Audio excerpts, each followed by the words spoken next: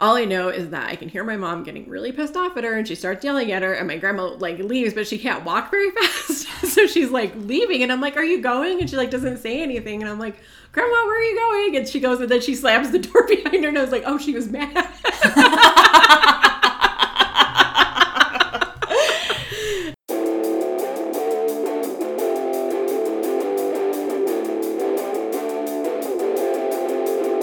Hey guys, welcome back to Wayward Fans, a supernatural podcast.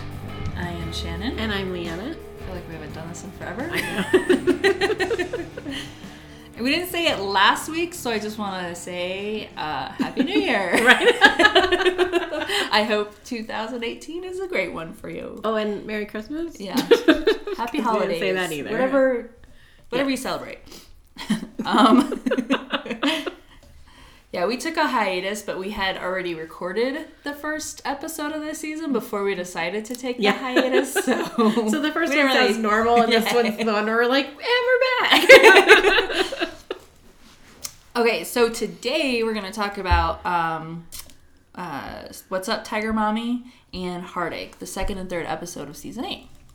So What's Up, Tiger Mommy was directed by John F. Showalter and written by Andrew Dabb and Daniel Laughlin. So we start in a bank in Chicago. There's a man there who is being helped by a lady, and she says that she's really sorry he had to wait, but they had to dig through a lot of archives to verify who he was because it's been a while since he's been in the bank. She asks him which safe deposit box is his, and he has safe deposit box number 1. So she gets kind of shocked and a little giddy, and so they go in the safe, and she pulls out number 1, and she's like, well, look what we had to do. And they had put his really old safe deposit box in one of the new ones. So he opens it, and he takes out an extremely valuable bone. And yeah, says he was happy that they could keep it in a safe for all these years. She says, anything else I can help you with? Because she's a little weirded out. Yeah. And he says, I'd like to make a withdrawal. And then he gets this creepy smile and does a little chuckle, and the girl screams, and we pan over to the other deposit boxes, and we get to see our first blood spatter of season 8. Yep. Yep. So then we're back with Kevin and Dean and Sam, and Kevin wants to go check on his mom. Dean is saying no because it's going to be a trap. Kevin is pointing out that she's all alone and surrounded by demons, and he wants to make sure she's okay. Sam is like, he shrugs, like, he's not wrong. So they go. Kevin, they're basically parked outside watching the house, and Kevin says that she seems okay, sad, but okay. Dean points out the mailman and gardener are both demons. And then we cut to Dean, who is killing the gardener, and Sam killing the mailman. Eunice, which is an older woman talking with Kevin's mom, is telling Kevin's mom that Kevin will be back. She's telling Linda, which is Kevin's mom, that she's doing the right thing by staying home, waiting for him. At this point, Kevin knocks on the door. Linda is obviously very super happy to see him, and she goes for a hug, but gets splashed by holy water first. Just totally douse her. Yeah. She is not a demon. Sam and Dean step up behind him. Sam says he smells sulfur. They go to check the back of the house in time to see Eunice try to smoke out, but Sam starts to recite a spell to put the demon back in the meat suit, and then he kills it. Yeah, it was really fast, too. Holy shit, what was that? Yeah. Linda freaks out, understandably. Sam and Dean tell Linda about the demons and the tablet. Linda's getting packed.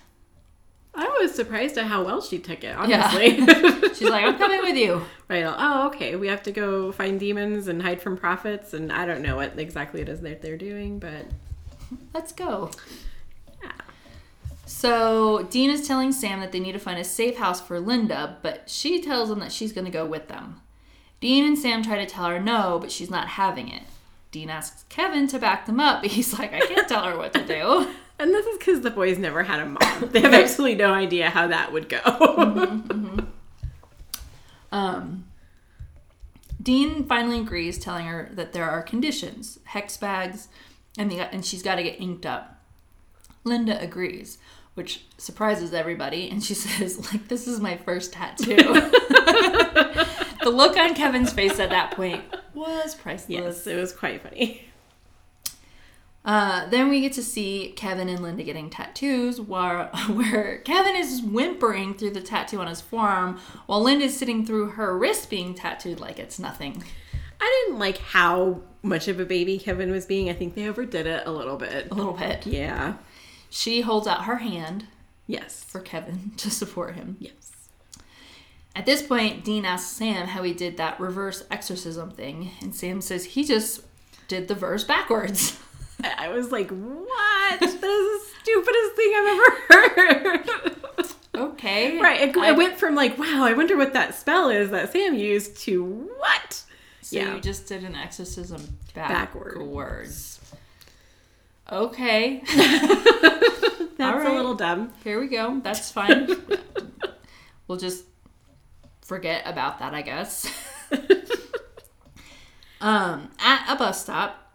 Oh my God. Did you see the guy sitting on the bench when Dean's like walking into the bus stop? I like paused it like 4 times. Well, that can't be real. There's this dude. So Dean's walking in. He's just walking past this bench. And it's because at first we're behind Dean and then it flips to Dean walking towards the camera. Uh-huh. And there's this dude sitting on the bench and he is like creepy. He's like bald, but with like long hair. You know, like the bald spot on top. And then he has like this really long hair. And he has this really frowny face. And he's like very skinny and pale. And he's like just kind of back there. I'm like, what the fuck is up with that guy? Like, I kept trying to pause it to get like a good shot of him so I could like send you a picture, but I could never get like one that wasn't really blurry. So yeah, if you haven't watched this one in a while, go back. I haven't watched it in a while. It's been a while since I watched these episodes. I know, actually. me too. So I did not notice that. Yeah, you'll have to go back and see it because it was creepy. That is really disturbing. And it was weird. So at the bus stop, Dean opens the locker that Kevin said he stashed a tablet in. Which, I mean, in the bus stop, Kevin, Jesus Christ. It's a diaper bag, no tablet. The guys talk to security as feds to find out, and they find out that the lockers were constantly being broken into. They find out that it was Clem Smedley, the guy who worked at the desk prior. So they go and they talk to Clem, and they ask about the whereabouts of the tablet. I do want to point out that Sam wanted to know, as soon as he found out that Kevin had the tablet, he wanted to know where Kevin had hid the tablet, which I thought was a good idea. And Dean's like, no, he's got it. It's under control. So I just want to point out. Well, because I remember Kevin says it's safe. And right. Sam's like, well, where? Right. And Dean was like, if he says it's safe, it's safe. I was like, Dean, no. Why do you trust Kevin? Right. I'm sure he's a nice kid, but I don't think he's got a lot of experience in this shit. So they talk to Clem about the whereabouts of the tablet, and they're like in an interrogation room. And he's not really giving them anything. He wants something back first. At this point, Dean starts having a flashback of purgatory, torturing a monster for the whereabouts of Cas. The scene overlaps as Dean is basically doing the same thing to Clem that he's doing to the monster, just minus the big purgatory knife. Yeah, I really liked that whole back and forth. I thought that was really cool. I also enjoyed that scene. Both the monster and Clem finally tell Dean what he wants. The guys and the trans, Linda and Kevin, go to the pawn shop, where apparently this guy told them the tablet would be. Sam and Dean pose as FBI agents Neil and Six, referencing Vince Neil and Nikki Six of Motley Crue. The guys aren't getting anything from the pawn shop guy, so Linda steps in, and start talking about the car, because we see as they walk in a really nice like Ferrari, I think, parked outside. Yeah, it's a the Ferrari. Pawn shop, and she steps in saying that she's pretty sure the car out front was a trade and there haven't been any taxes paid on it yet. And she asks Kevin what the blue book value on the car is, and he says $217,000. And she asks him what the tax on that would be, and then Sam answers saying $10,000. Which makes Linda look very impressed. Yes. The guy thinks it's an FBI audit, but Linda tells him it could be if she calls her brother. Do they want to does he want to give up the tablet or the car? Which is one of my favorite lines, because she says, so what's it going to be? The tablet or that piece of Eurotrash crap you call a car? Yeah. Sam and Dean look very impressed now. I was impressed as well. Yeah, she did a very good job. They go to a hotel where the pawn slip said that the person who bought the tablet was. And a dude walks up, addresses Kevin by name, wearing a gray pinstripe suit with a top hat and a cane. He greets Linda with his absolute pleasure. His name is Bo. He has an invitation for Kevin to an auction where they will be selling the tablet, but having a headliner would be great. He's basically saying that having Kevin to sell along with the tablet would be a really good item. Oh, is he? I thought he was just saying that it would be nice for them to show up. No, he was saying to have Kevin there since he's the only one who could read the tablet, because he says having the headliner. I see what you're saying. Okay, really nice. That makes sense. Dean tells Bo he better have 3 extra tickets. And he says, if you're worried about the safety of the prophet, rest assured we have a strict no casting, no cursing, no supernaturally flicking the 2 of you against the wall just for fun of it policy. Another great line. Sam wants to know how he managed that. Bo tells him that he is the right hand of a god, after all. Plutus, specifically. Dean makes some dumb joke about the planet Pluto. We find out that Plutus is actually the god of greed. The dumb joke is just, Pluto, is that even a planet anymore? Which, I mean, is a Dean quality joke. I'm surprised you didn't like that one. I probably did, but I was writing these so fast because this was when we were getting ready to do it the next day. So my notes were like, instead of quoting them, I was like, dumb joke. Right. Moving along. Dumb joke. So, let's see. So the auction will be the safest place for the prophet, according to Bo. He adds a +3 to Kevin's invite. Dean wants to have something to bid and not show up empty-handed. Sam suggests baby by looking at it. Dean is not having it. No. Dean says since everything is on display first, maybe they can just have Kevin read it and memorize the spell. Linda says Kevin can do it. At the auction house, Dean is loaded with weapons.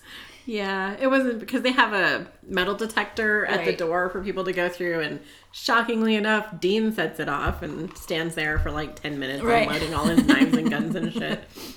Where do you put all of that, Dean? It was really fun. I was scrolling through Instagram the other day, and I was like, that guy's kind of hot. And I went back, and that was Jensen. And was it really? No wonder. Because I was like, who is that? Because I don't really follow too many people outside of my actual friend groups. And I was like, who the fuck is that? That guy was hot. Oh, that makes sense. It's my big star crush. So anyway, Bo tells them at this time that the system only works if everyone cooperates. So Dean unloads all of his weapons. They go and they look at the tablet, and it, of course, is covered and cannot be read. So Sam wants to come up with a plan B, and this is when Crowley arrives. And he says one of my favorite lines. Did you write this one down? No, go ahead. He says, and what possibly could have been plan A? Bring the prophet to the most dangerous place on the planet, memorize the tablet, and then vamoose. And he looks right at Sam when he says moose. Right. So, yes. Which I think is pretty funny that Crowley totally called them on their plan A. Right. Oh, yeah. And he also rubs in what he did to Channing. Yes. Kevin's old girlfriend. He starts asking about who Linda is, and she punches him in the face and tells him to leave her son alone. Defiling her body is the first to do on Crowley's list. Everyone starts puffing up, but Crowley reminds them any more than a love tap and they'll get kicked out. Sam holds Dean back, saying Crowley is right. And this is when Plutus arrives and the auction begins. Crowley wishes them luck on their bidding. Sam tells Linda she has a nice right hook. When they're all walking to their seats, Dean gets called away by a kid dressed in a Wiener Hut uniform. We find out that he is an angel, and this was the closest vessel on such short notice. His name is Alfie. the meat suits, or the vessels named Alfie. We find out his actual name is Sam Driel. And Dean says, let's just stick with Alfie. Alfie is there because they protect the word of God, and Alfie wants to know what happened to Cas. Dean tells him they got sent to purgatory after killing Dick. Alfie says that Dean made it, but wants to know about Cas. Dean just looks at him. You know that there are some in heaven that believe, despite his mistakes, that Castiel's heart was always in the right place. And Dean asks, are you one of them? He says, I think too much heart was always Castiel's problem. Dean gets another flashback to purgatory as Alfie walks away. Dean is coming to a clearing where the monster told him to go to find Cas. And we see Cas is there, drinking from the water and cleaning his face. He's a mess. Yeah, totally fucked up. Dean is extremely happy to see him, but we can see that Cas doesn't feel the same. He pulls back from a hug and tells Cas, nice peach fuzz. I love, thank you. He's just so like... Dean introduces Cas to Benny, but Cas just wants to know how Dean found him, and he tells him the bloody way. Cas says he's not crazy, but 94% of crazy people don't know it. Then he wants... So then we have to ask ourselves, what is sane? Right. Then he wants to know why Cas bailed. Dean assumes Cas got jumped and had to fight off some monsters. Cas tells Dean that that's wrong. He ran away. Dean wants to know what the hell he was doing. He's been praying to him every night. Cas says he knows, but he has a price on his head with the Leviathans, and he wanted to stay a step ahead of them to keep them away from Dean. He asks to be left alone. Benny's like, all right, let's go. But Dean, of course, is not having it, telling Cas that they are getting out. Benny tells him that Purgatory has an escape hatch, but he doesn't know if it's angel-friendly. Dean says they'll figure it out. Tells Cas that they can take on the Leviathans together because they've done it before. Cas tells him it's too dangerous, but Dean says tells Cas that he's not leaving without him. Cas understands. That was a really great fucking shot, by the way. That's exactly what I put. That scene where it's just them silhouetted, right, like against the river or lake or whatever it is, and there's like some grass in front of them. Oh my God. The amount of just absolute male sexiness in that scene was a little ridiculous. It is. It's very nice. Thank you, supernatural people. Yes, thank you very much. Back at the auction, Crowley recognizes Sam Driel, and he just recognizes him. Period. That's the end of my sentence. All right. No, I'm fine. I was trying not to spit my water when I was laughing at you. Linda, Kevin, and the boys pull their money as Bo begins the auction. Crowley doesn't know why they are so keen on the hunk of dirt. Tells Samantha that it can destroy some demons, so what, he'll make some more. Sam tells Crowley, yeah, we'll see. Crowley looks a little worried for a minute. Sam tells them plan B, buying the tablet with their hacked credit cards, $2,000 in cash, and a Costco membership. Bo says, let's start the bidding with 3 tons of dwarven gold. The look on Dean's face is it's amazing. Yes. The bidding continues. Crowley looks very amused. Sam says, plan C? Dean gets up at this point to go to the bathroom, and he sees a dude loading items on a cart and follows him. He locks the items in a storage-ish like closet. So Dean goes and picks the lock. He picks the dude's pocket to get the key to then open the closet. And it's a very large room, and there are 2 dudes standing in there. Dean backs out slowly, pretending that he was looking for the bathroom. And it works somehow. Like, this isn't the bathroom.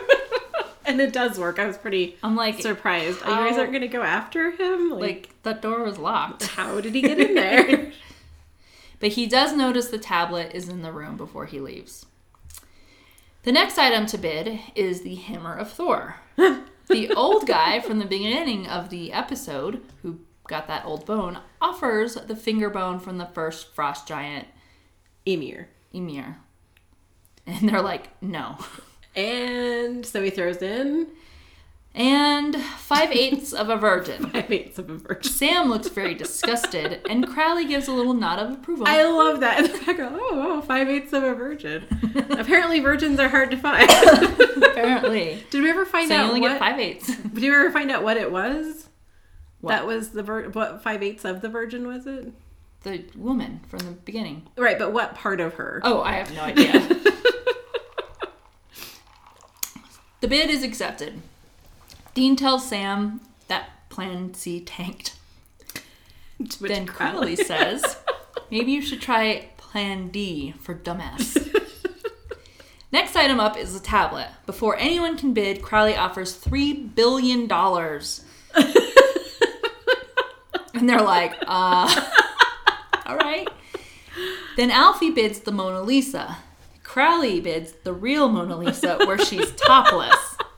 Alfie bids the Vatican City. Then Crowley bids Alaska. And Bo says, Palin and a bridge to nowhere? No thanks. Which, if you're not aware, he is referencing the politician Sarah Palin.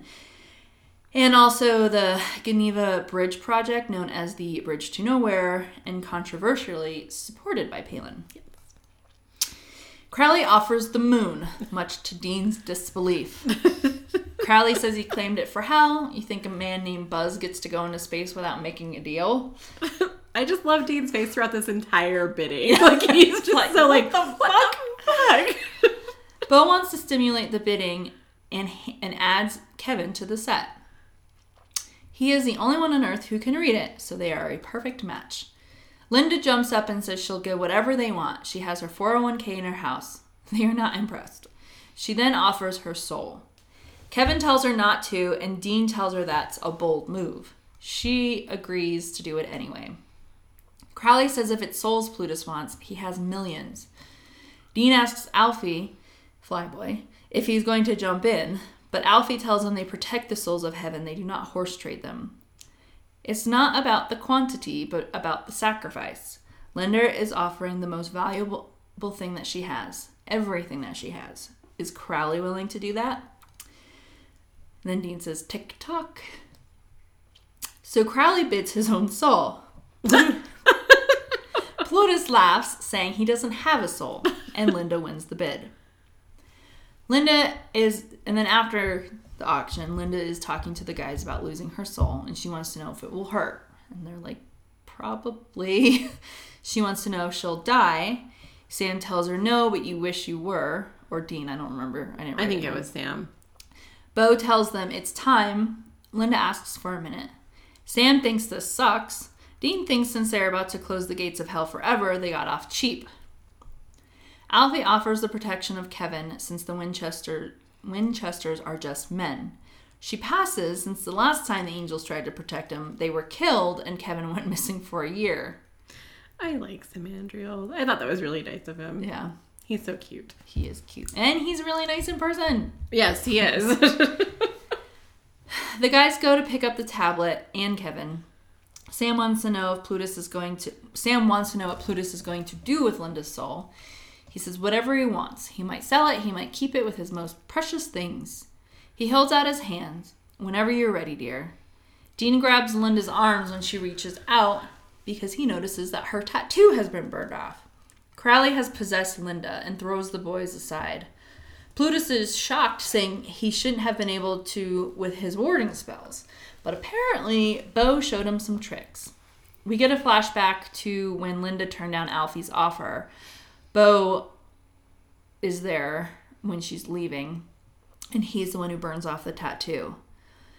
And he says all it took was an island in the South Pacific. Bo then kills Plutus. Crowley grabs a stake through the front and kills another god, I'm assuming. Right. That was in the room. Not sure what that was. Yeah. He then takes the tablet and starts to leave. Dean grabs his demon blade, and Kevin yells, "Get out of her!" And Crowley said, "If I had a nickel for every time someone screamed that at me." Sam jumps on Linda. They block the way to Kevin, telling Crowley to come get him. He runs off with the tablet. Dean tells Sam to watch Kevin as he goes for Crowley. Bo starts shooting at Sam and Kevin at this point, and Bo almost kills Kevin, but Sam uses the hammer of Thor to kill Bo. It was so... and the old man who brought it in, asking him where he got the virgin. Right. Well, because they show him and he's just walking out holding the hammer and he's just all, it's so nice having you back. And he's like petting the hammer. Right. Like he's so happy with that hammer. I thought it was so cute. Sam just takes it. It's like, Sam, this poor old man killed that virgin to get his hammer back.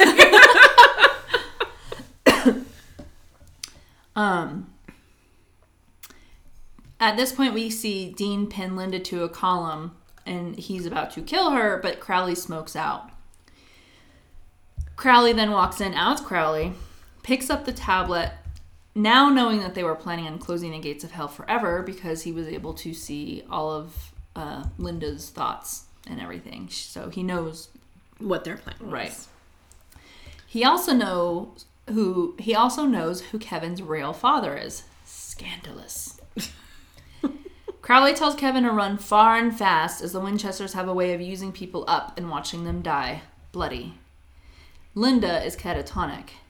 Dean tells Kevin she's tough and she'll pull through, but Kevin is upset because he just tried to kill her. Dean starts to give a speech, but Kevin tells him to shut up. The guys leave Kevin to talk to his mom.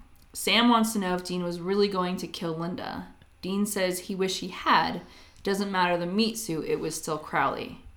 Sam looks pretty sad by this. Dean agrees it would have sucked, but what's one more nightmare?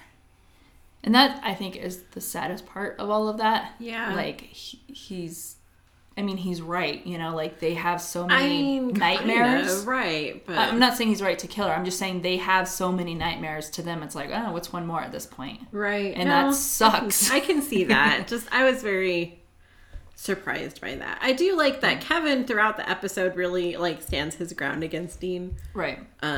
They're constantly, like, he's constantly trying to boss him around, and Kevin's constantly like, no, I'm not going to do things that you want me to. Right. I like that. So Dean thinks it's too quiet in the room where they left Linda and Kevin, so they go back and they are gone. Dean finds a note, says they bolted not to follow. Since they don't have the tablet anymore, they don't need him. Sam points out that Crowley still does and wants to know what the hell Kevin is thinking. Dean says he thinks people I don't need anymore, they end up dead. Sam says that's not true, but Dean doesn't look convinced. And he has a flashback of losing grip with Cas and Cas yelling for Dean. And then we get credits.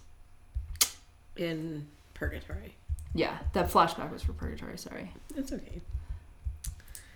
I like that episode. It's a really good episode. It's really sad. Yeah. You know, seeing how... I think Purgatory really fucked with Dean, obviously. Yeah, and that's when we really get to see how badly it got. Right. Or how bad it got. And I mean, I think he is right with the whole nightmare thing, because they both have just been through so much shit in their lives that it's like, yeah, really, what's one more thing at this point? But it sucks that it would bring you to being able to kill this kid's mom just to kill Crowley. I mean, killing Crowley would be pretty huge, but... Well, I mean, I thought we already established that the demon blade can't kill Crowley. I could have sworn they already stabbed him with it and he laughed at them, but I could be wrong. The only thing I remember is the cult. There's 5 things that the cult can't kill. I don't remember anything about the demon blade not being able to kill. Maybe that's what it was. It just seems like if the cult can't kill Lucifer, it probably... Well, no, I had that backwards in my head. Never mind. Okay. I don't know why the demon blade wouldn't be able to kill Crowley, but... He's like a different level of demon. He has the red eyes instead of the black eyes. There's something to do with that, but I'd have to go back and... I'd have to see it, because I don't ever remember there being an issue where the demon blade wouldn't kill. Because the red just, I thought, meant crossroads. Right, but I think the crossroads demons are a lot more powerful than just, like, the demons. Right. Who knows? We're going to have to get there. Maybe somebody can let us know, because we apparently can't remember shit right now. So the title, What's Up, Tiger Mommy, is a mashup of 2 references. One is to the book Battle Hymn of the Tiger Mother by Amy Hua? Anyway, about her experiences growing up between 2 cultures and of being a parent. The other reference is to the 1966 Woody Allen comedy What's Up, Tiger Lily, which dubbed original dialogue over the footage of a Japanese spy movie. This episode marks the very first time that Crowley has shown his demon eyes. They are red, like the other Crossroad demons, which Crowley was before he became the King of Hell. When he leaves the body of Linda Tran, his smoke is also red. The first time this has been seen. Also, that's the first time we've seen his eyes? And the red smoke, yeah. The smoke, I believe, but really, that's the first time we saw his eyes? That's crazy. So Tyler Johnston, who played Sam Drell, previously portrayed Mike Pike, the bug-obsessed kid, in Season 1, Episode 8 of Bugs. This is the first time that Crowley calls Dean Squirrel. Also, another first. Body count in this is 9. There's only one song in here, which is The Devil's Chasing Me by Reverend Horton Heat. Yep. And it plays when the trans are getting tattooed. Yes. Did you have research on this one? A little bit. There wasn't a lot of it. I read a little bit about the god Plutus. He's actually the god of wealth, not the god of greed, as he's portrayed here. There's also a lot of confusion about whether he's the god of Pluto, which he's not. Pluto is the ruler of the underworld. Plutus is a different god. In Aristophanes' comedy, Plutus is a blind beggar. He was blinded by Zeus so that he could spread wealth without bias. His sight is restored when he agrees to follow a poor man to his home and visit with a family who is very virtuous. Having his sight restored wreaks havoc as he now dispenses gifts as he pleases. I also read a little bit about the frost god Ymir, because that old man, I don't know what it is. I love that guy. He was so cute. He just wanted to get his stuff back. I know. Poor guy. Where did you get that virgin?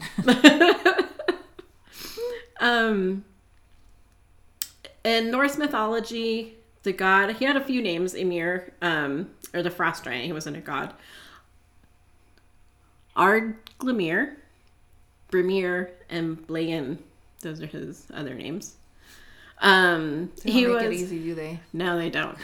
He was a primeval being who was born from venom dripped from the rivers Elivagar. I don't know what that is. I should have looked that up. And he lived in a grassless void, is what they called it. Huh. The gods Odin, Vili, and Ve killed him and fashioned the earth from his flesh. From his blood, we have the oceans. From his bones, we have the mountains. From his hair, the trees. And from his brains, the clouds. From his skull, we got the heavens. And from his eyebrows, we got the middle realm where mankind lives. And his Midgard. Live on this dude's eyebrows? Yeah. Right. So cool. I liked reading about him. But that's really all I have. There wasn't a whole lot. Cool. My favorite scene was just the auction in general. It was pretty damn funny. The auction was really good. I liked the flashback to when he finds Cas. Yes. That's my favorite scene. I also really liked when Dean says he thinks people I don't need anymore, they end up dead. Because I think it's really sad. Right. Because, like, Dean has always felt that way. Yeah. You know, he's always been like, everyone around me just dies. Right. But then it's like he went to purgatory and he came back and he's like, well, I don't fucking care anymore. Yeah. They're going to die anyway. Might as well make it worth something. Right. And then one of my favorite lines was Crowley's, if I had a nickel for every time someone screamed that at me. And maybe you should try Plan D for dumbass. I picked one of Crowley's lines also, which is when he said the Winchesters have a habit of using people up and watching them die bloody. Toodles. And that's when he fails. That and Cas when he says 94% of all psychotics think they're perfectly sane, so I guess we'd have to ask ourselves, what is sane? Because it's just Cas being very literal. He's so adorable. He is. All right.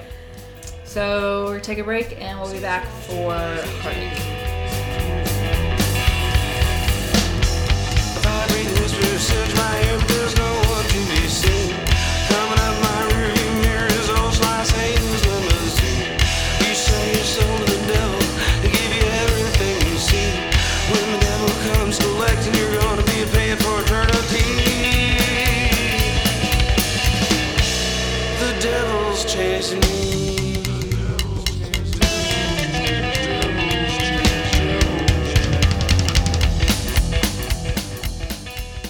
All right, back on to Heartache. This one's directed by Jensen Ackles. Aww. And it's written by Brad Buckner and Eugene Ross Lemming. I was like, oh, Jensen Ackles directed this one, and I like don't remember anything about it. And then like halfway through, I was like, oh, that's because this episode kind of sucks. Not my favorite episode. It's pretty weird. But yeah, so we're in Minneapolis. There's a dude jogging at night. And then all of a sudden it looks like he's kind of being chased by another jogger behind him. But the guy just catches up with him and starts running beside him. And they're just kind of looking at each other like running all okay. Then the second guy speeds up past the first jogger. Gets way ahead of him. Stop. I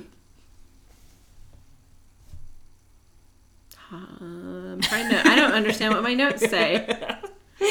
All right. So, that's right. So the first guy just kind of stops. Well, this is weird. And the second jogger speeds up and takes off. Goes around the curve up ahead. You're like, all right, that was weird. The first guy starts running again. He comes around the corner and there's the other guy just standing there waiting for him. So the first guy says, congratulations, you're fast. You know? And reaches out to shake the dude's hand. And he says, I do a lot of cardio. Then he shoves his hand into the dude's chest and rips out his heart. Get it? Yeah. I do a lot of cardio. Yeah. Yoink, and take your cardiovascular. Yeah. All right. Yeah. It's pretty good. It's really bad. So Dean is reading about the jogger on his phone and he's telling Sam all about it. And he says, same thing happens also in Minneapolis. What does that tell us? And Sam says, stay out of Minneapolis. 2 hearts ganked, same city, 6 months apart. I mean, that's got to be a ritual, man. Or at least some sort of heart-sucking, possessed, satanic crack whore bat. Oh, that was a little too much effort into that one, Dean. It's a case. Dean wants to go get it. Sam reminds him they are on a case that Kevin and the demon tablet need to be found. It's just like such a classic Supernatural for one of them to be like, look, I found a job. And the other one, we're already on a job. And then it or gives us this like is the not a job. Roland gives us the whole this is what's going on story right. to just make sure we're all on the same page. Right. I just love how they do that. Dean says they've been chasing their asses trying to lock down Kevin and they don't even know where they are. Oh, well, Dean doesn't. He's like, and I don't even know where we are. They're farmers market, organic. During his year off, Sam enjoyed the good stuff. Right, while avoiding what we actually do. Wow, Dean, does it make you feel that much better every time you say it? All right, man, look, I get it. You took a year off to do yoga and play the lute. Whatever. But I'm back, okay? We're back, which means that we walk and we kill monsters at the same time. We'll find Kevin, but in the meantime, do we ignore stuff like this? Or are innocent people supposed to die so that you can shop for produce? Played the lute. Oh, I love that part so much. Oh my god, I was dying. As feds, the cops tell the guys that the heart was ripped out, not cut. He shows them footage of the chubbier guy jogging past the fit guy, but that's all they see. They don't see the end result. We find out that the guy who ripped out the heart, his name is Paul, and he's totally clean. And the coroner has one of my favorite lines. He's like, I mean, sure, he can run a little bit, but Thor, he ain't. Yeah. You think he's going to grab Freddy Fitness here and throw him down and rip out his heart? Freddy Fitness. Sorry he didn't bring him back. Or Dean seems a little agitated that they didn't get anything out of Paul. And the officer tells him that he didn't even have a parking ticket. And sure, he can run fast, but they don't believe he'd be ripping any hearts out. Oh, sorry, I jumped ahead of you. No, it's okay. Sorry he didn't bring him out back and shoot him. I don't know how Dean like got under that guy's skin, but he did. He did. And I was like, holy shit. And there was like some tension there. Yeah, and you could like feel it. Sam like breaks it up, asking where to find Paul. And so then we go to talk to Paul. Sam's talking to him about, Sam's talking to Paul as he's making a shake for himself that looks really gross. Yes. Sam points out that the jogger he passed was quite a bit younger, and Dean points out quite a bit thinner. Paul tells him that he used to be even bigger, but he had a health scare and cleaned up his act. His body is a temple, and his body is a temple that he worships every day. Dean looks very disgusted by the shake. Dean didn't find anything poking around in Paul's, nothing spooky anyway. But he does find another murder in Ames, Iowa. Same thing that happened 6 months ago. He makes another dig at Sam for missing it. This one is a cop, Arthur Swenson, a real top-shelf officer, 20 years. Arthur was pinned for the murder of the dude delivering pizza. They found the kid on the front of his house, and Arthur was covered in his blood, crying like a baby. When they try to talk to Arthur, he is not much help. He's just mumbling a bunch of gibberish. Or he's chanting. Right. I like it when stories use chanting because I think it's actually kind of creepy. It is creepy. Yeah, and that guy was really spooking me out. But you want to know what it made me think of? What chanting always makes me think of is, do you remember The Burbs? Oh, yeah. I love that movie. And they're in the basement, and he's like, and Tom Hanks has his finger in his ears. He's like, I'm not going to listen to this. I'm not going to hear this now. And the other guy's like, dude, you're chanting. I'm going to kill everyone. Satan is good. Satan is our pal. Oh, my God. So that's exactly what I thought of. So at first I'm like, man, that's so creepy. And then I'm like, I'm going to kill everyone. If you haven't seen The Burbs, you guys, you need to go check it out. It's hilarious. Oh my God. It's amazing. So Sam is recording Arthur, and he can tell that he's repeating whatever he is saying. Dean points out his eyes. They're different colors. Dean keeps trying to talk to Arthur with no luck. He keeps repeating the gibberish. Dean pours holy water on him, and nothing happens. Later on, we can see Arthur in his cell pull off a piece of the framework of his bed, and then he does something very painful to himself because they cut out and they pan back down the hallway, and then we just hear him screaming. The way that they show it, it implies he stabbed himself in the head. Right. So specifically in the eye. At which point I went, I don't remember anything about this episode. This is not at all like any episode I remember. So Sam wants to know what Dean thinks of the recording. Dean thinks it's just babble, but he got a new translator app on his phone. He is so proud of himself. Sam plays it. The language is unknown. At this point, Sam gets a call. He uses the alias Detective Sambora after the lead guitarist, Richie Sambora of Bon Jovi. The doctor is telling Dean that Arthur was very thorough in carving out his eye. The scene where Arthur carves out his eye was actually filmed, but deemed too gory for network TV. Really? Yeah. I could see that. Dean says he noticed that Arthur had two different color eyes because they're now back at the hospital, and Dean is talking to this female doctor, and he's telling her he noticed that Arthur had two different colored eyes. Doc tells him that he was in an accident where one eye was shattered and he had a transplant. Happened exactly a year ago to the date. That's weird. And the eye he cut out was the one that was transplanted. Dean wants to know if they can trace... What was that? The eye he cut out was the one that was transplanted. I just think it's so funny. She's like, and that was exactly 1 year from today. Oh, and it's the eye that was transplanted. And I was just like, what the fuck, you guys? Come on. You don't think that's a little weird? So Dean wants to know if they can trace the origin of the donor. Difficult, but possible. Sam is doing his research thing. Tells Dean if he wants him on board, he's on board. I don't know why. I had to do it earlier. He wants Dean to guess who else had a transplant a year ago. Paul Hayes, the runner. Isn't that where Sam, he says also, and Dean says, I love it when there's an also. Yeah. Oh, because that's when Sam figured out the language he was chanting in. Well, because he says, guess who else had... Because Sam tells Dean, guess who else had a transplant a year ago? And he says, Paul Hayes. And Sam says, I gave it away, didn't I? I just really like that. But yes, Sam says he thinks the translator app couldn't identify the language because it was ancient. He emailed the audio file to Dr. Morrison. Who? The anthropology professor that helped us with the Amazons. Oh, yeah. Dean wants to get going. I love it. It's just like they're doing it for the people watching. Right. Dean wants to get going. Tell Sam that if it's the same as last year, the next hit is in Boulder, Colorado.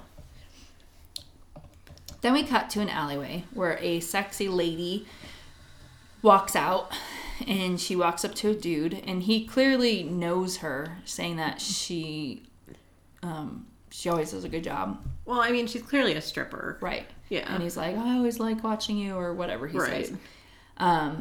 And she starts walking down the alleyway, kind of like sexy time is going to happen. But she then instead rips his heart out. See, I mean, I was watching it. It looked to me like he was like, because she was like walking away from him. And he like walks up behind her and grabs her. Yeah. And I was like, so was he going to assault her? Like, I don't understand what was going on in this scene. But yeah, and then she rips his heart out. So either way, she wins. So Dean is driving and happy to be hunting and on a case again. Sam is quiet, says he's not thinking about anything. Dean says the last year has given him a new perspective. Sam agrees. Dean says he knows where his place is, basically hunting with his brother.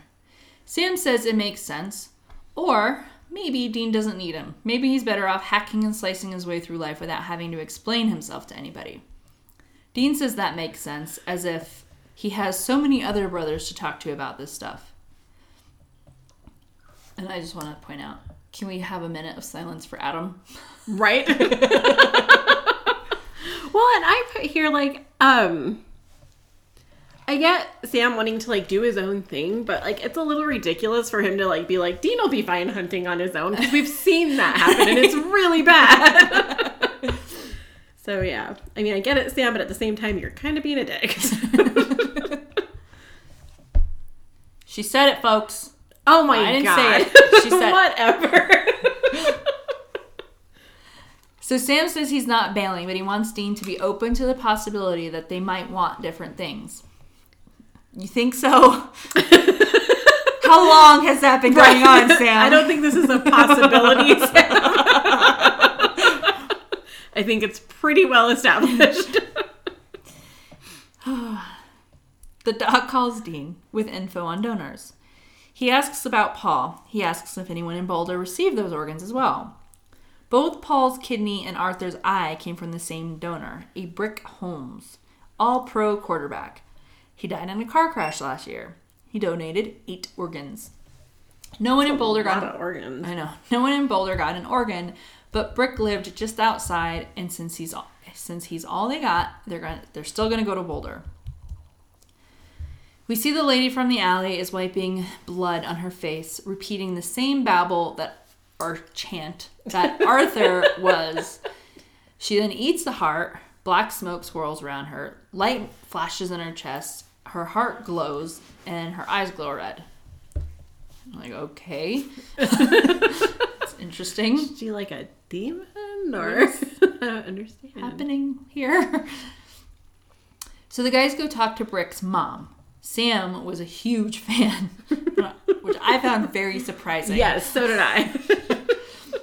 Dean is questioning how the accident... Oh, Brick is a football player, by the way. I think I already said that. You already said that. Moving on. Dean is questioning how the accident even happened. Cat-like reflexes, no bad weather, light traffic, no skid marks. Which I was like, that's a pretty good question, yes. I think. I thought so. But then she kind of shoots him down. She says when things that happen aren't supposed to happen, they're called accidents, I believe. Yes. Accidents don't just happen accidentally. I really wish you said that. Which is what every single one of us was thinking. I'll say it, Dean, say it. Sam asks about his personal life. He was never married, no new interests. Everything was just as it had been. She gets up to leave, saying the university is naming a building after her son and she can't be late. Sam wants to ask one more question, but she says there's always just one more question in life and walks out. Walks out. I like that lady. So outside, Dean sees that another heart was ripped out in Boulder. Oh, because that's another of my favorite lines. Dean tells him he found something, and Sam's like, don't tell me another heart got ripped out in Boulder. Dean says, all right, I won't tell you. So the mom watches them leave from inside, and then we see Randa, which is the name of the stripper lady. She's waiting at the top of the stairs. She likes to stay close to the mothership. I'm like, okay, so... Right. Something weird is That happening sounds here. a little strange, yeah. Randa wants to make sure Mom is sticking with the story on Brick's death. She says she is. Randa was given new life with Brick's heart, and she's just trying to protect the mom. Mom doesn't need Randa's concern. Randa tells her that they need each other. Brick needs them. Keep the secret safe, and they'll be just fine. Back at the hotel, Sam's getting off the phone with Dr. Morrison. Tells him he is looking at adding Dr. Morrison as a technical advisor. It comes with a medical plan. Sam tells us that it is a dead language, ancient Mayan. The divine god Cacao is born. The Mayan god of maize, corn, the big crop. Dean wants to get moving. Someone in Phoenix is next. The cops can't find him. Dean gets another email while on the laptop. It is for Sam from a university about admissions. Sam was just looking at options. Dean wants to know if he really wants to hang it all up. Sam says he's not saying anything, just looking into options. Sam wants to drop it clearly and asks about running to Phoenix and chasing their tails. Dean says no, that the answer to it all lies with Brick Holmes. Eleanor, who is Brick's mother, was doing her damnedest not to tell them anything. That's what Dean says. Yes. Dean tells Sam he did a nice job of changing the subject. The guys break into Eleanor's house. Dean is looking in Brick's closet, and Sam takes the other. He thinks it's Eleanor's since her clothes are in there. But Dean thinks maybe she moved in after he died, and then he looks at the bed and makes a gross joke without saying anything. Yeah. Like, basically implying that they were, Doing it. Yeah. Ugh. Sam is very displeased with that image. Dean finds a secret room behind the closet. A room filled with his football memorabilia and also tons of other sports memorabilia. I love how Sam just shoves past him to get in the room faster because he's like seriously I knew geeking he had out. a room like this. Sam thinks he must have had respect for all good athletes and collected all of the old stuff because all of this is like really old. Like really old, yeah. Dean finds a box of old love letters, all addressed to a Betsy. All of the letters are a guy talking about his sports travels, all different sports, all addressed to the same woman, all signed with the same "Love Me."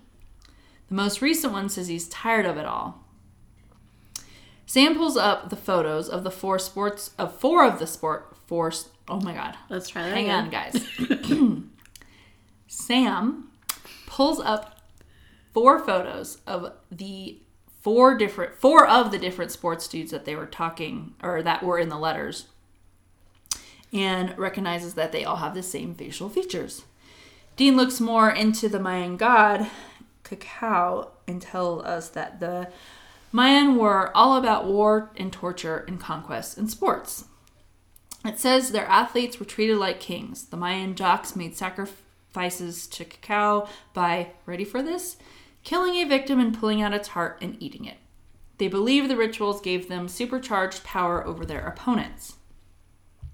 They are not sure how that kept him alive unless he made a deal with the god. Dean thinks that it is not unheard of. Sam is a bit sad that the greatest quarterback of all time was 900 years old.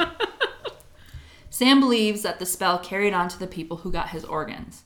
Kind of like being bit by a werewolf. You keep doing what you have to do, especially if you like the results. Arthur couldn't handle it and went crazy. Sam is bummed. Dean says it sucks how the mighty fall hard. Sam notices something on the laptop and says at least Brick wasn't sleeping with his mom. I love Dean's. Yeah, good Sam. Find the silver lining. And he's like, no, look. And we find out that Eleanor is actually Betsy. So they go back to talk to Betsy. Dean asks her for help, saying not to let this be Brick's legacy. She tells them that his Mayan name was Inyo. Am I saying that right? I think so. A proud athlete nearly 1,000 years ago. He made a deal with Cacao to stay young forever, as long as the sacrifices were made twice a year, once for the planting and once for the harvest. She found out when she began to age, and Brick, Kelly, when she met him, did not. Brick changed by then. They were deeply in love.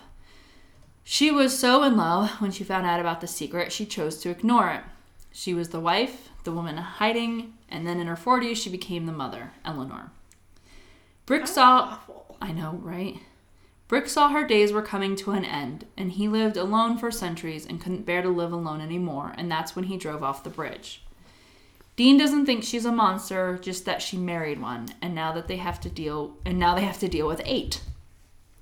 She doesn't think so. She's saying that the heart is the key. If they stop the heart, they'll stop the whole thing. Sam wants to know where the person with the heart is. Cut to them pulling up in front of the Bunny Hole, which is the strip club. Who makes up these names? The Bunny It's Hole. an actual place. Is it really? Oh my god. Sam wants to know if Dean thinks that Brick thought he'd burn to nothing after driving off the bridge. Probably, but he didn't, and that's what brings us here. The guys break into the Bunny Hole through the back alley. Dean, you smell that? Like, really happily asking Sam if he smells that. You're gross. I'm gonna have to and agree Dean with just Sam on that. nods. Lights come on. Rhonda walks onto the stage. She knows Eleanor gave her up, and it won't end well for her or for the boys. Randa says that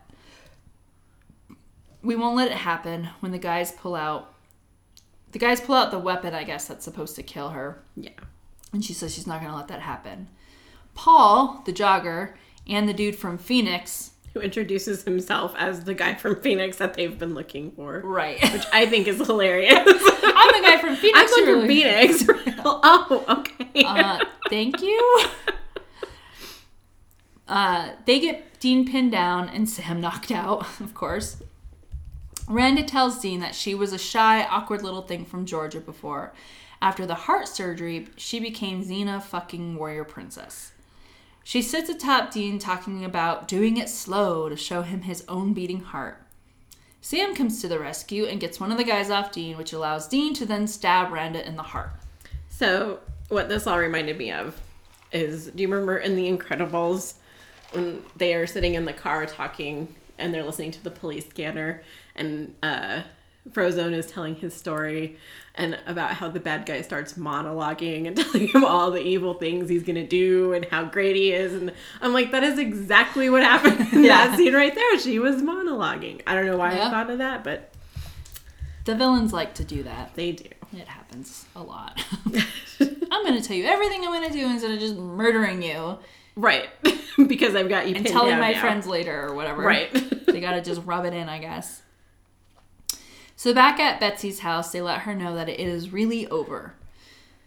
In the Impala, Dean is happy to be doing their job again. It feels good. Thinking about what Randa said about being a warrior, he says he gets it. Sam knows he does, but he doesn't. He doesn't get it. Sam is done once they finish with Kevin and the tablet. He wants what they had the year he had off. He wants a normal life. Dean thinks that's just how he feels now. But then we have a flashback from Sam of being with Amelia.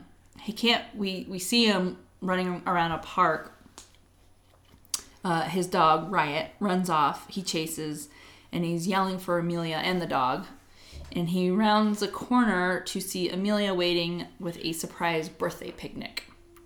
And he's like, what the fuck is this? And she's like, you've never had a birthday cake before? And he's like, no. And Sam is very, very happy in the flashback. And when we come to present Sam, he is on the verge of tears. And then credits. I'm sorry, but the whole surprise B-Day picnic was a little over the top. I mean, it was so, like, generic. Because, I mean, he comes and she has, like, a blanket out, and there's, like, the classic checkered picnic. blanket. Right, there's the picnic basket and all the food laid out. I'm like, no. Not real. This chick was a bitch. She's not going to be setting up. She was a total bitch. Like, I don't even know why. Like, Sam, you must have been desperate because, like, we've seen all the flashbacks of how she treated you. Right. Like, why was all that okay with you? She does not seem like the kind of person who's going to be setting up surprise picnics. No. And not, like, really, really well done picnics that you see on movies. Right. The vet who lives in a hotel. Anyway. It is appropriate that Randa is a stripper because of the Mayan god of maize, jade, and cacao is also the patron of dancing. This is the third episode Jensen has directed. He also directed Season 6, Weekend at Bobby's, and Season 7, The Girl Next Door. It was shot before the 2 previous episodes in order to allow Jensen time for preparation. The episode started shooting July 9th, 2012.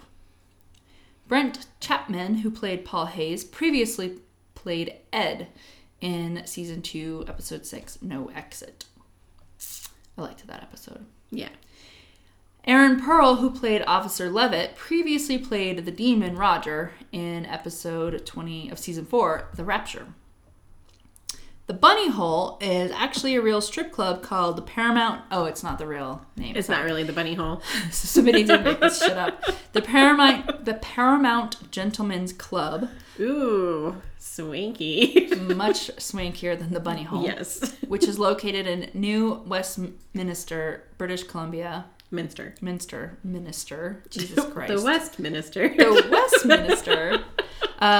This is the second episode of Supernatural that Alan Ackles has been in as Detective Pike. He was also the voice of the newscaster in Weekend at Bobby's. That's Dean's dad. Shut up, is it really? Or Jensen's well, it's dad. Jensen's dad, right? Well, Dean's dad is dead. Jensen Ackles, when asked about memorable moments for him, said that having the opportunity to direct his dad in this episode ranks high on his list. Good Love Gone Bad by Jamie Dunlap and Scott Nicoli is the only song in this episode, and the body count was 6. Yes. I'm assuming you have Mayan stuff. Yeah, I have always had a huge fascination with the Mayans. And right. So, the Mayan god of maize is not cacao. He's actually just called the Mayan maize god. Because maize is corn and cacao is coffee beans. So I'm not sure how they got that.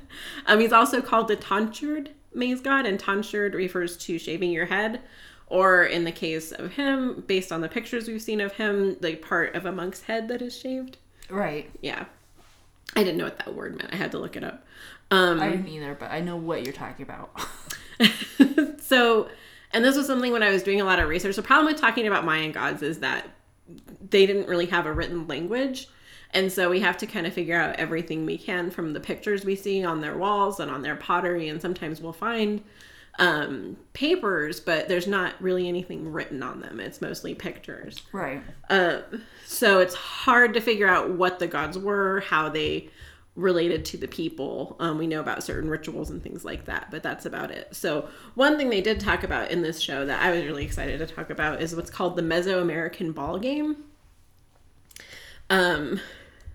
So they say in the show that the Mayan athletes would eat the hearts of the losers, which is not true. There's really not a whole lot of evidence of Mayans eating people's hearts.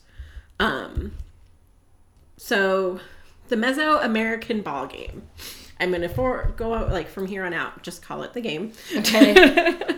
They know it's been played at least since 1400 BC in what's known as ancient Mesoamerica, which is a lot of northern South America, all of Central America, and a little bit of southern North America.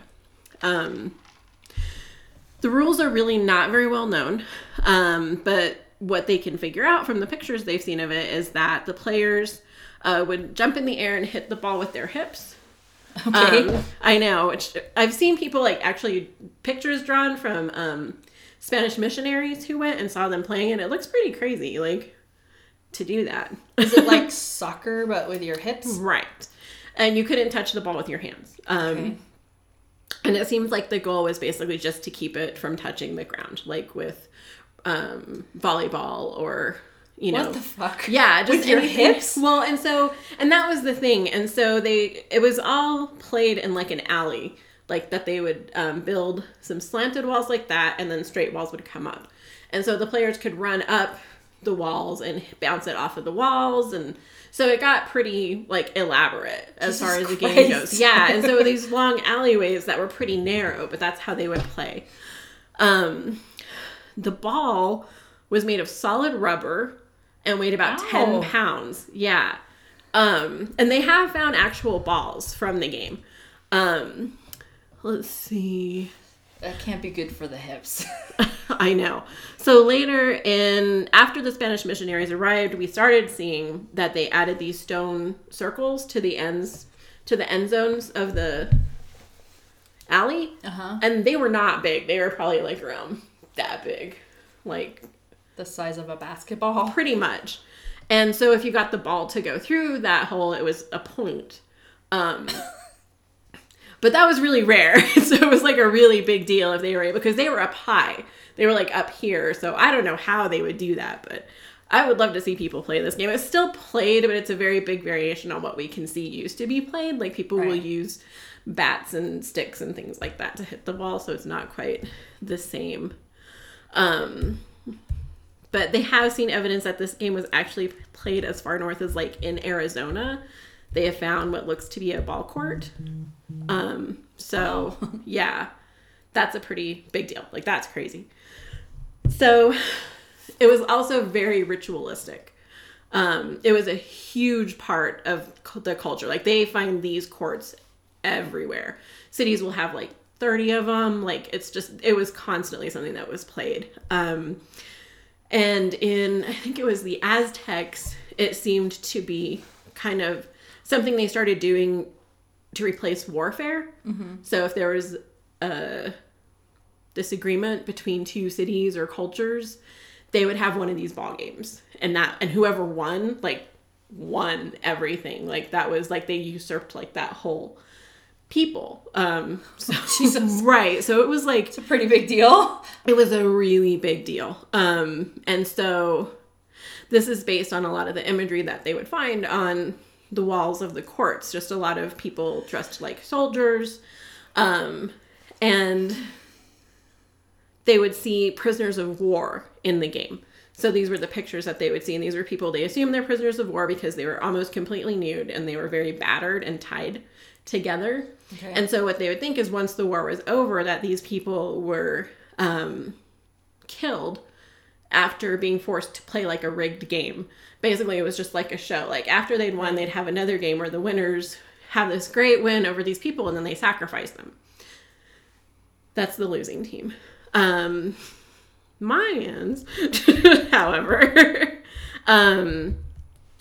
they already have a lot of evidence of human sacrifice, as a lot of people know. I was actually in a Mayan city a while ago, and on the Yucatan Peninsula, and they were giving us a tour, and they were showing us a building where you could see pictures on the side where they were like sacrificing human infants. Like, wow. Mayans and death is a lot different. Right. From like every culture in the world. To them, it's like a celebration. It's like you're starting something new. You're going on this unknown adventure. Right. So yeah, it was just one of those things where when someone died, it was a huge celebration. Yeah. Still very scary and really intense, but it was something that was just viewed a lot differently. So in the city of Chichen Itza, there are pictures that the sacrifice team was the winning team.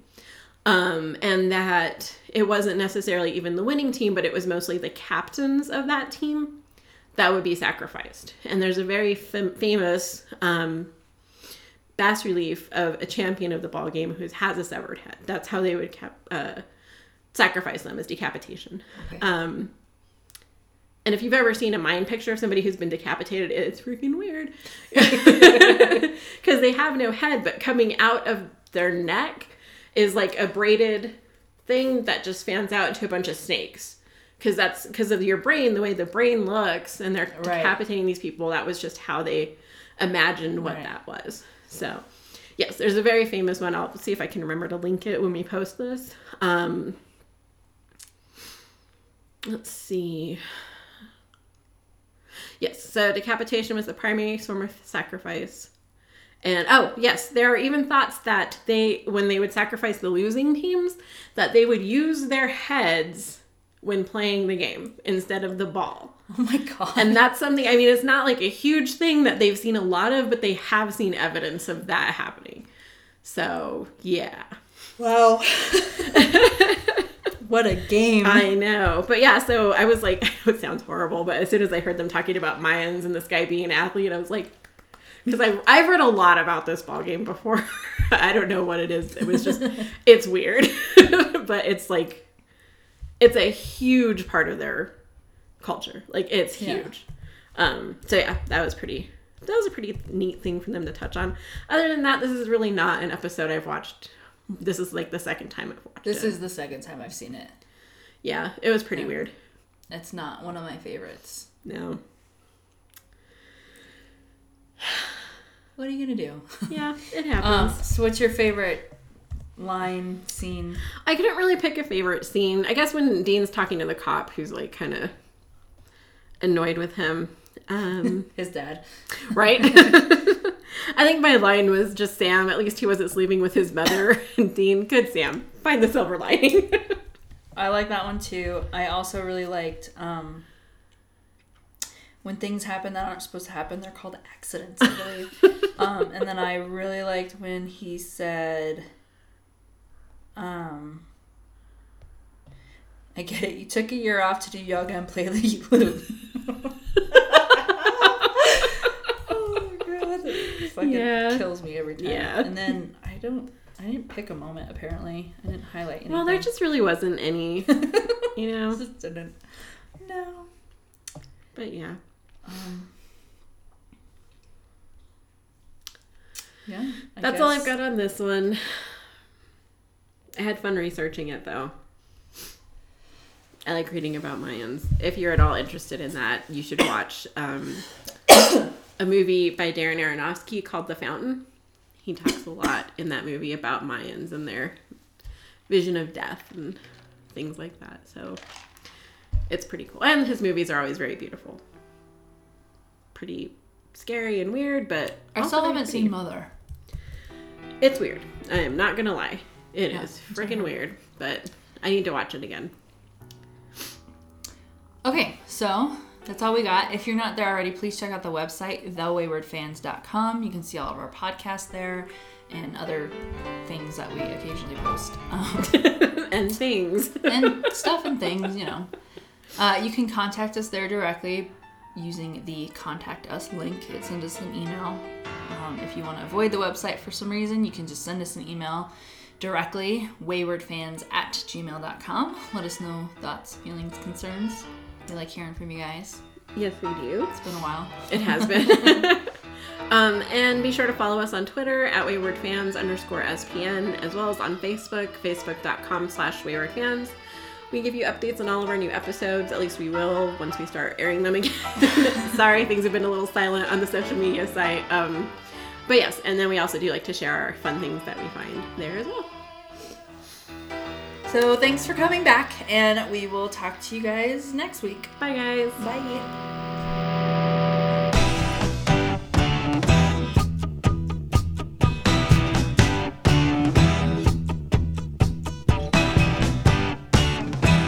Shuffling madness of the locomotive breath runs the all-time loser headlong to his death.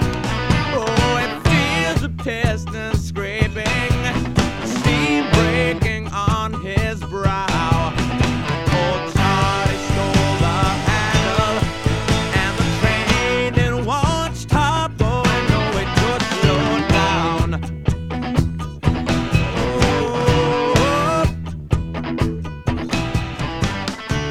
Oh, he sees his children jump.